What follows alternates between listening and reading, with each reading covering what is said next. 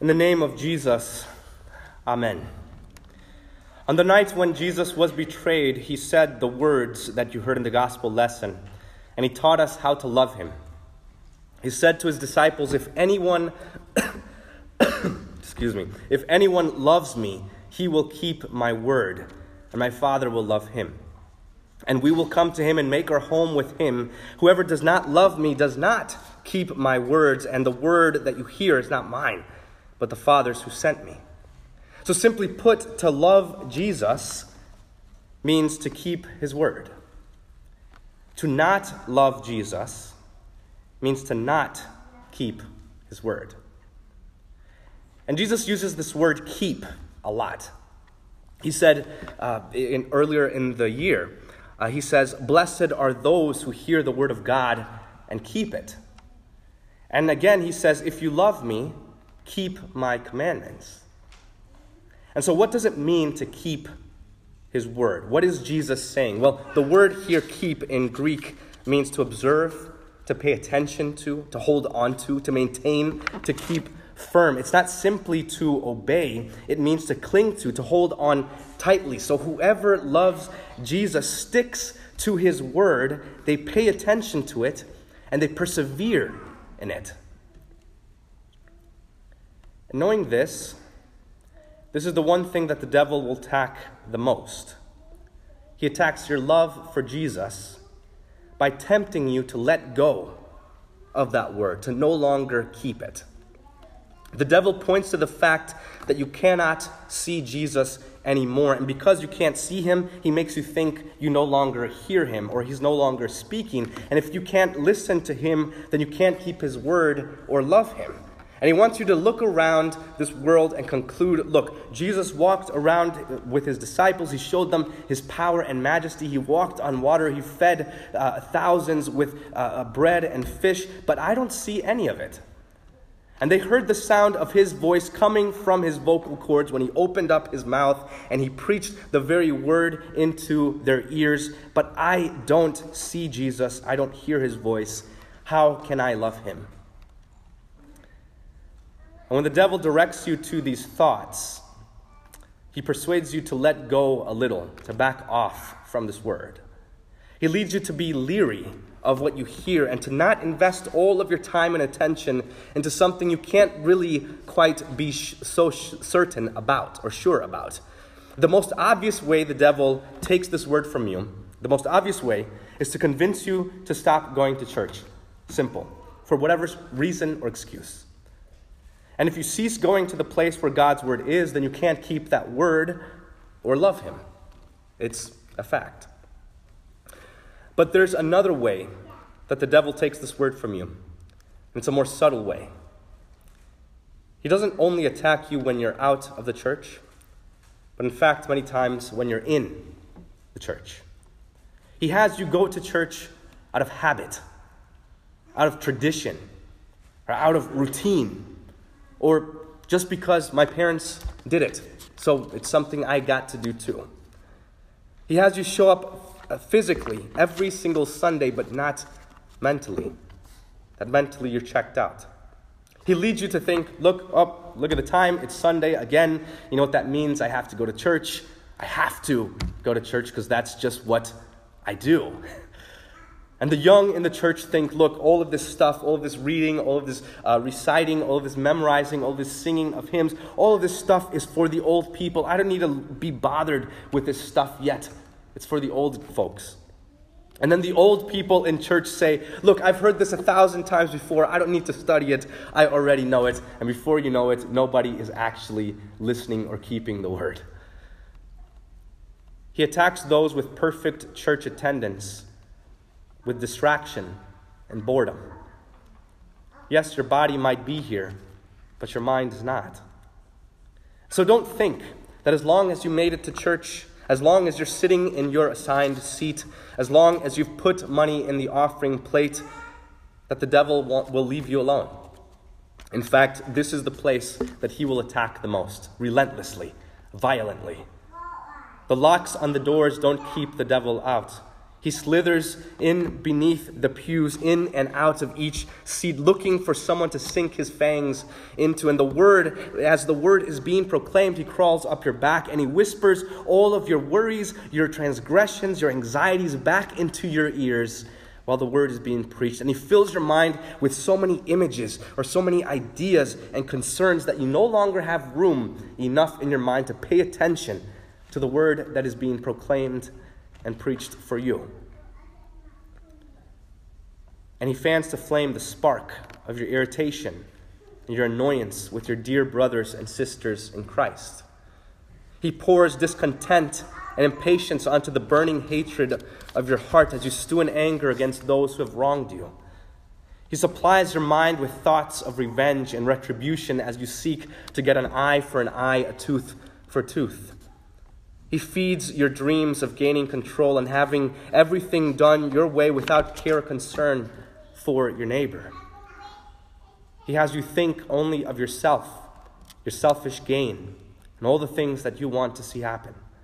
He preoccupies you with the thoughts of, look, I really hope so-and-so hears this sermon today. She really needs to hear it.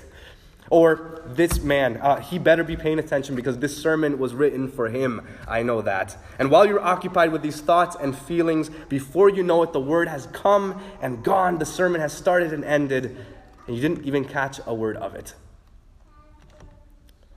We're all so guilty of this.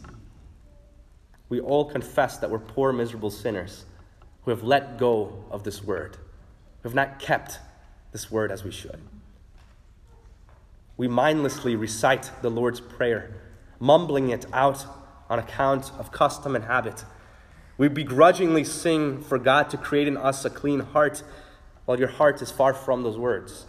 You follow the liturgy out of tradition, a routine, a custom, a thing that we German Lutherans in the LCMS happen to do, but you don't really pay attention to a word being said in the liturgy.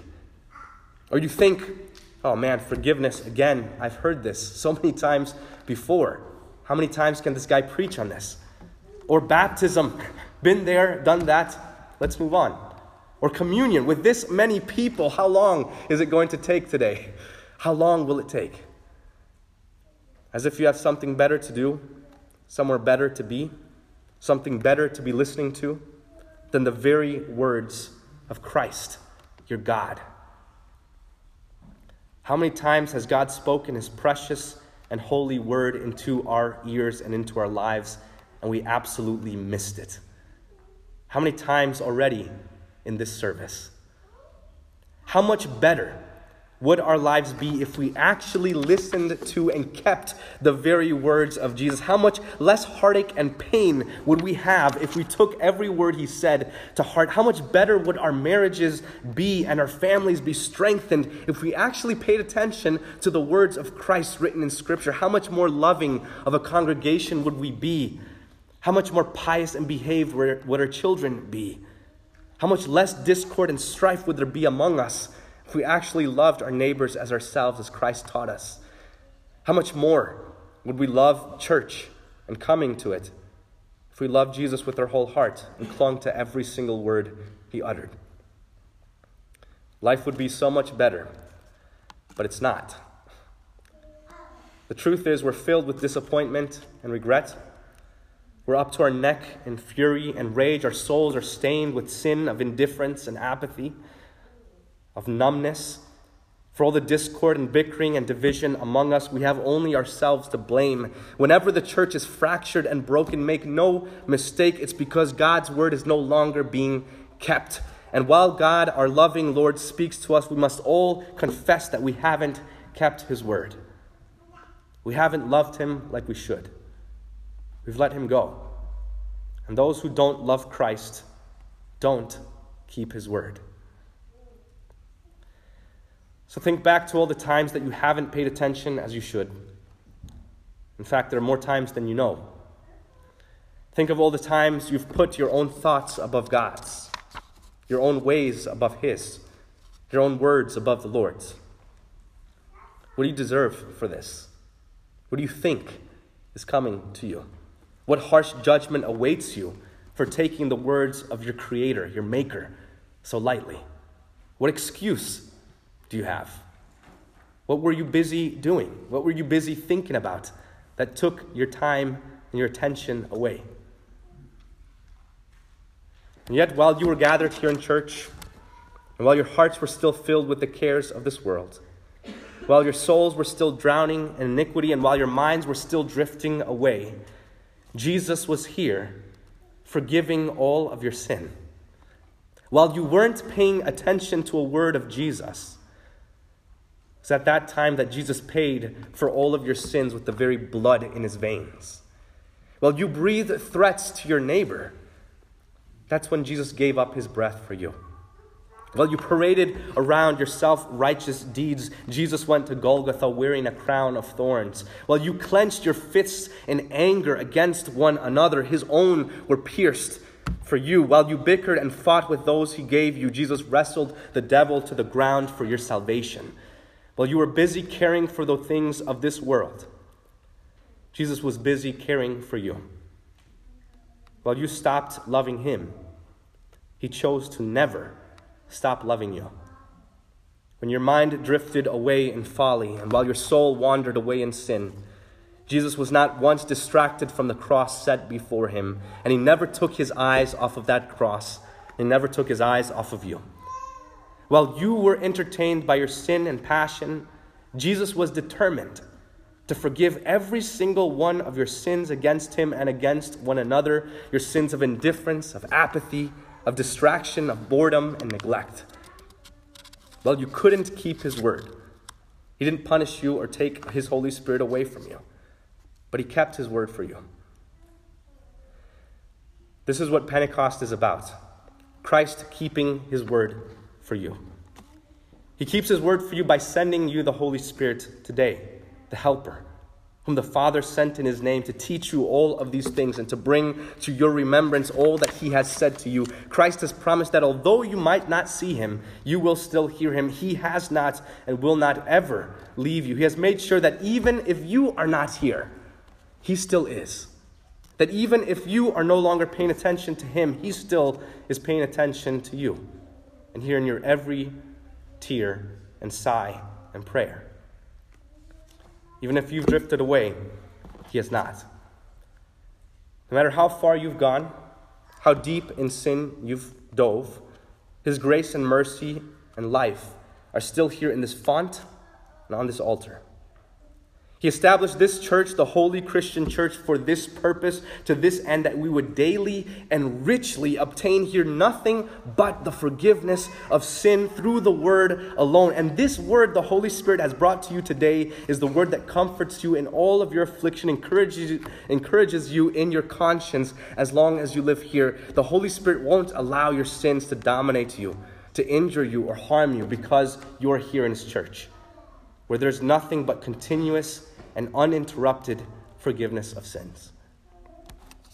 So, dear saints, pay attention and listen up, because there's nothing more worthy of your time than the forgiveness Christ won for you.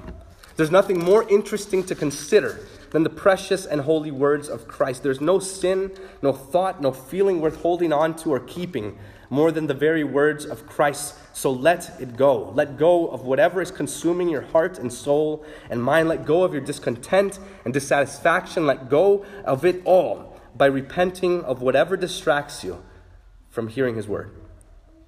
Let go of it all by repenting and devoting your time to more through your thoughts and emotions than to the bitter suffering of Christ. Let go of whatever vengeance the devil entertains you with. Let go of this world and keep his word.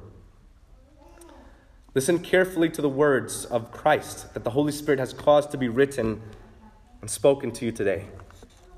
Even if you've heard this word 1,000 times before, then joyfully hear it again.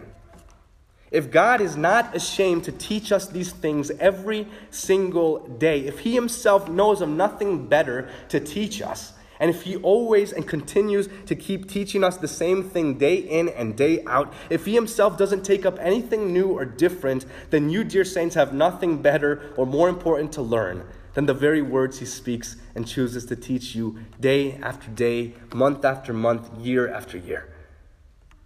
If he never finishes teaching this word to you, then you can never finish learning it. Rather, you keep hearing this word, learn it, you catch it, you keep it, you hold on to it with all of your might. Don't stop keeping God's word until you can teach the devil and all of his demons to death. Don't stop keeping his word until you've become more learned than all of the saints, more learned than all of the angels, and more learned than, yes, even God himself. Here you have his word, and keep it. Let go of your problems, your worries, your anxieties. They will be there tomorrow, but cling to God's word while you have it. Keep the word that keeps you. Love Christ who loved you. So cling to the word that the Holy Spirit brings you here today. The words of Christ which say, "Peace I leave with you, my peace I give to you. Not as the world gives do I give to you. Let not your hearts be troubled, neither let them be afraid." Amen. The peace of God which surpasses all understanding guard your hearts and your minds in Christ Jesus our Lord. Amen.